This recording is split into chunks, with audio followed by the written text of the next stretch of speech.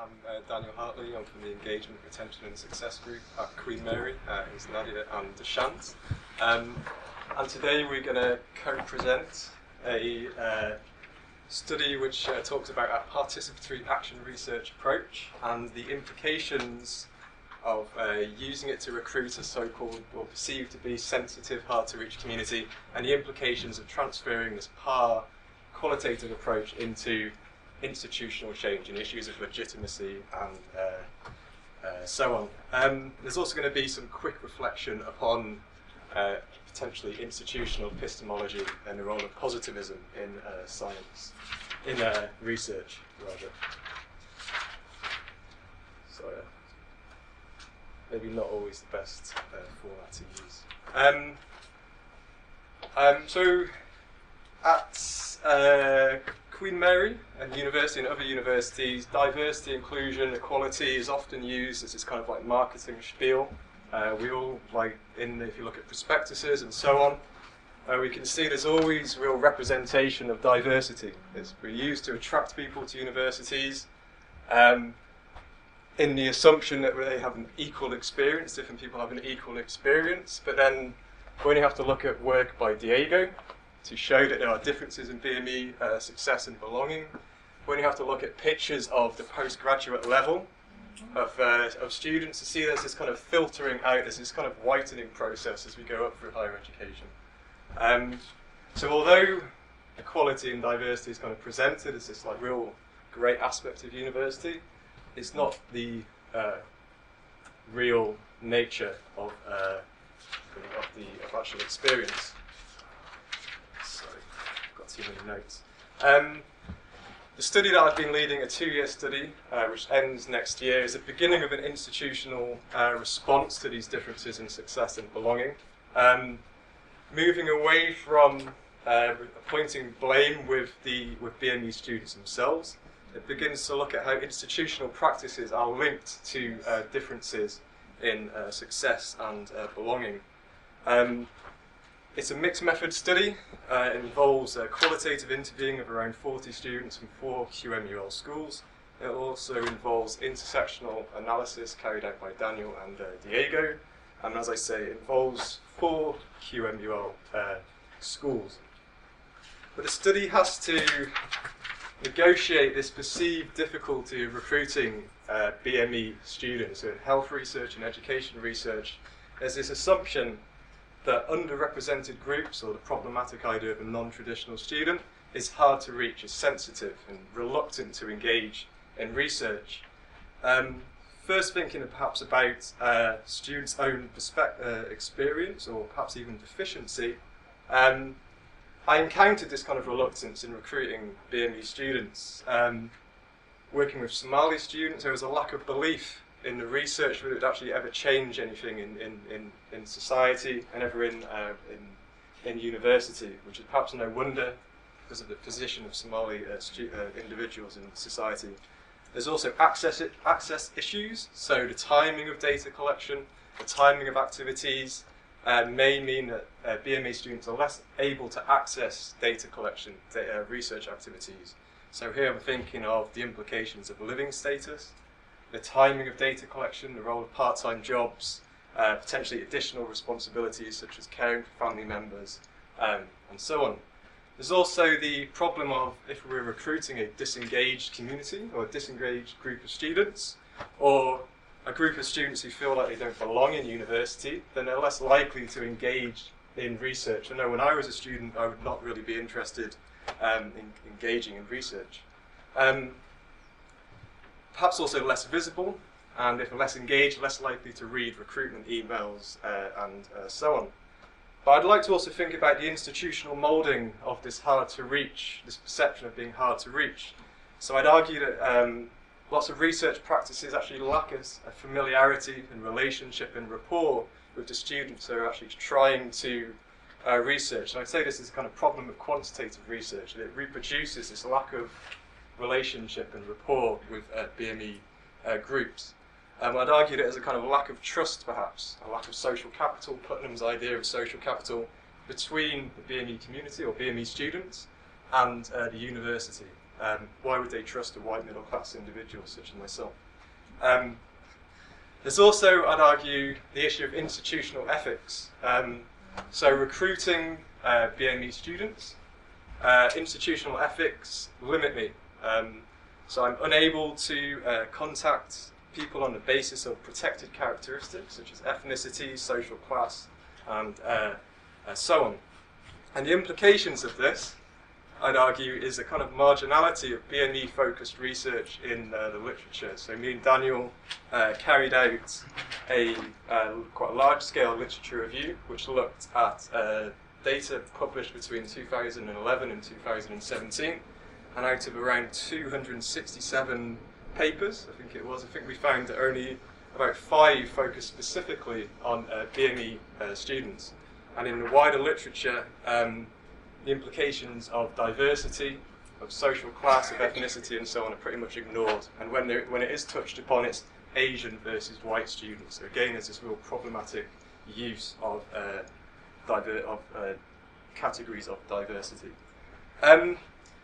But this isn't really the case. So at Queen Mary, there's a lot of impetus in SOAS in the University of London. There's a lot of momentum, a lot of critical mass behind BME experience, and responding to these differences in success and belonging. So at Queen Mary, we have societies such as the African and Caribbean Society, which really pushes the issue of BME success and belonging. We have the Pan-African Society. More widely in London, we have SOAS and the Why Is My Curriculum White movement. Moreover, BME students aren't always a minority, so it's not as if I can't meet these people. You know, it's not as if there's not many people in university. But more widely, I'd also argue that the context of Tower Hamlets also gives this kind of this kind of impetus, this kind of emotional drive to respond to these issues. So the impetus is there, and I'd say it's an institutional problem, this idea of recruitment. It's not really perhaps the reality. Our response to this was this participatory action research approach. Participant action research aims to transform relationships between participants and researchers. It aims to incorporate action right from the start throughout the process of data collection, not just as a final outcome. It's often collaborative, involves creating findings together with participants throughout the process. It's not just a smash and grab data collection process. But it also changes the setting. So by participating and engaging in practices, we also transform them. And in doing so, participatory action research is often seen as less scientific because we don't have that objective focus on the settings which we actually study because we transform them. So we can't really ever argue that we provide objective findings because we're actually changing them as we engage in research. But participatory action research is often used with marginalised groups or groups where there's perceived power differentials. And this is really how we met and how we started working together. And we developed this kind of student researchers activity where I wanted to work with students as researchers, drawing them into the research process, transforming the relationships and creating the findings together. In terms of the kind of incorporating action right from the start, what Deshannon and Nadia are about to talk about, it aimed to empower students, it aimed to provide transferable skills and employability, negotiate researcher bias and the implications of my own positionality, and also enable constant validation of findings throughout the research process. And what we did is, as they're going to talk about in a second, was we organised these long table events. So long table events, as will soon be described, as these open forums. So we organised a series of long table events, and to give you guys a bit of an introduction to what that is, it's a kind of a mix between a performance format and an open discussion format.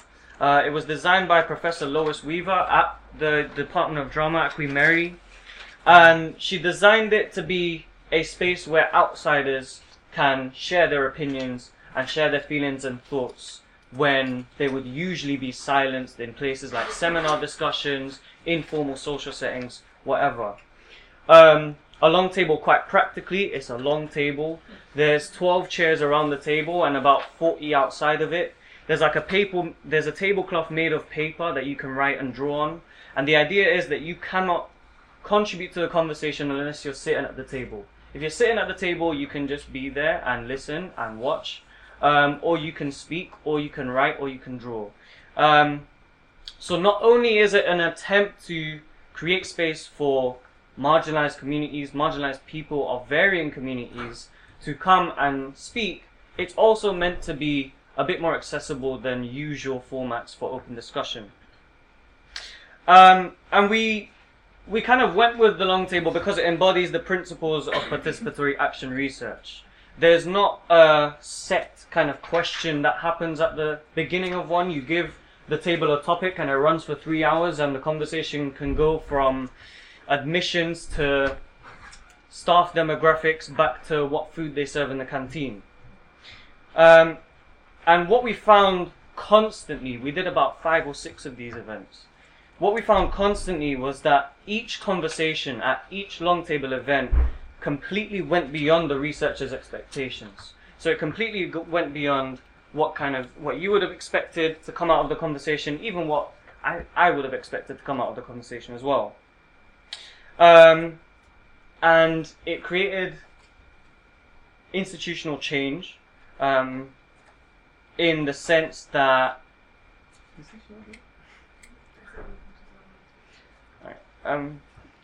it created institutional change in the sense that it created lasting relationships between students and staff of from varying departments in the university. Since the long tables, a student group with myself included has set up a society to decolonize Queen Mary. To imagine how a decolonized Queen Mary would research and teach, and using this work to encourage the university to move itself towards equality. And Nadia's going to take over. Yeah, so my experience of the long table, I mean, at first I was a skeptic, because when you first walk into the room, the lighting of it was very much centered on the table, and if you're anything like me, you don't like talking in public, then it's kind of a nightmare. So, and also there's like a bunch of rules, right, that Lois Weaver, I imagine, wrote. And so when you sit down and you read the rules, it literally sounds like a performance. It doesn't sound like it's quite real. So I was worried that students wouldn't quite understand it and wouldn't engage with it. But I found that because it was such an emotive topic, and because it was a room full of BME students who were so invested in the conversation that was being had, that they were very willing to get involved. And then we had about 5 very confident students that got involved with the long table, and that induced conversation. And I think that actually encouraged a fair few others to get involved. In the future, I would say perhaps tone down the appearance of the setting, just so that for people like me, it's not as intimidating when you're walking in, and so it's just more inviting. And then perhaps some of the even shyer students that were present would have got involved. But I really liked the long table because of because it changed the power dynamics. Because anyone can walk up to the table, anyone can say what they want to say. There's no authority figure in the room, and so it wasn't like staff students. It was more on one level, and anyone can talk. And I found that was really helpful. And again, yeah, I was really surprised by the conversation and by how open students were and how much they said. I thought it was a really incredible experience. And in terms of working with Daniel on this, I really liked the aspect of students working with a department within the university. I find it really helpful, and I think it's more, we can affect the change that we can bring is more effective if you're working on a multi-level dynamic there. And so, like Duchamp said, Duchamp created the Student Society, and also we're working to have meetings with the Chief Operating Officer of the university. We're trying to get more students involved so that we can have meetings with heads of departments to talk about reading lists at the university, and talk about implementing the Race Equality Charter.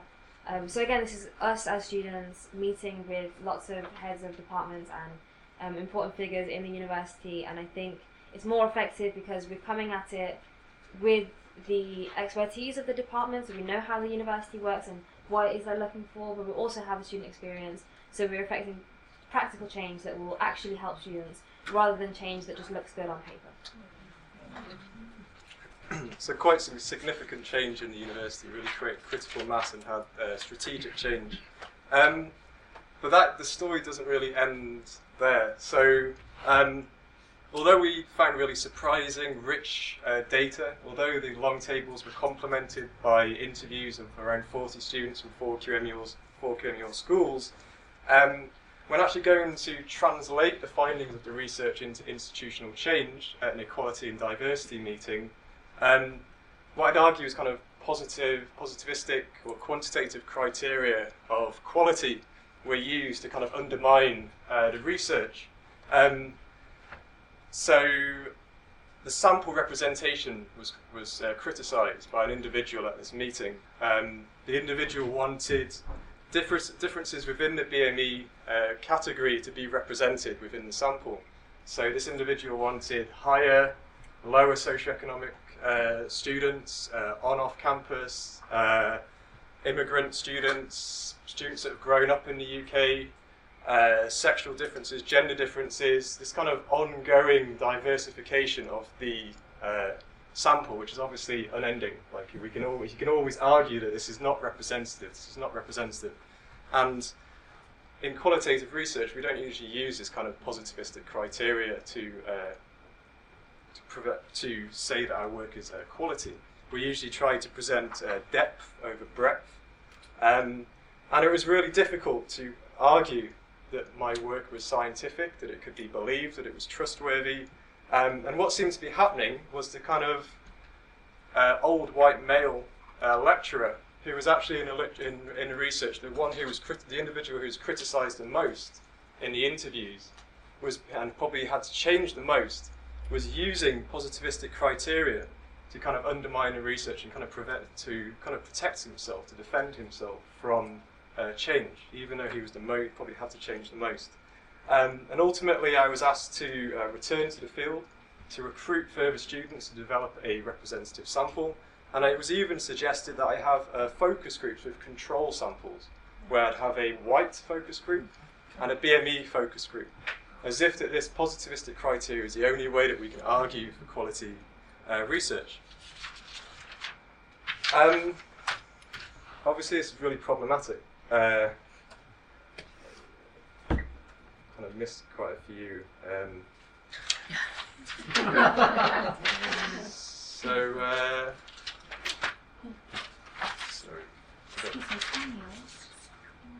Yeah, I'm quick.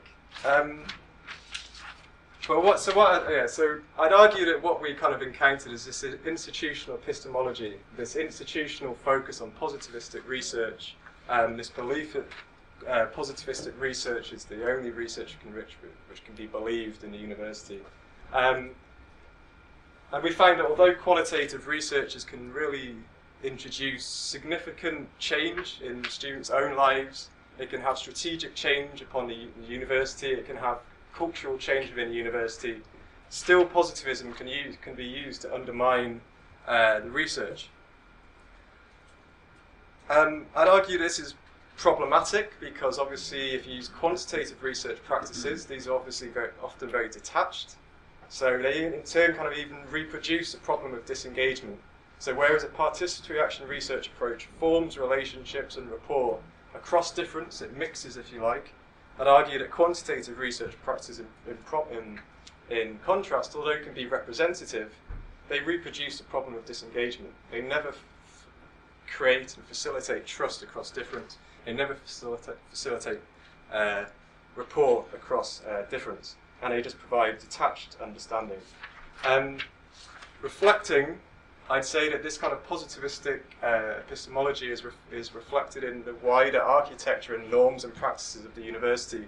So we go to lectures and we sit down in this kind of positivistic space where we just assume that we neutralise all kind of differences and we all like just absorb information. And I kind of argue that it's represented in represented generally in norms and practices of the university. So I was going to zoom in on one of these last pictures, somewhere where it is, and the picture is different animals sitting down to take an exam, and there's a giraffe, there's like a sheep or a mouse or whatever, and a monkey, and they're all being asked to climb up the tree, as if there's this kind of like no difference among students. So I'd argue this kind of neutral positivistic approach is the kind of norms and the norms of the university. But yeah, I'll leave it there. Thanks so much.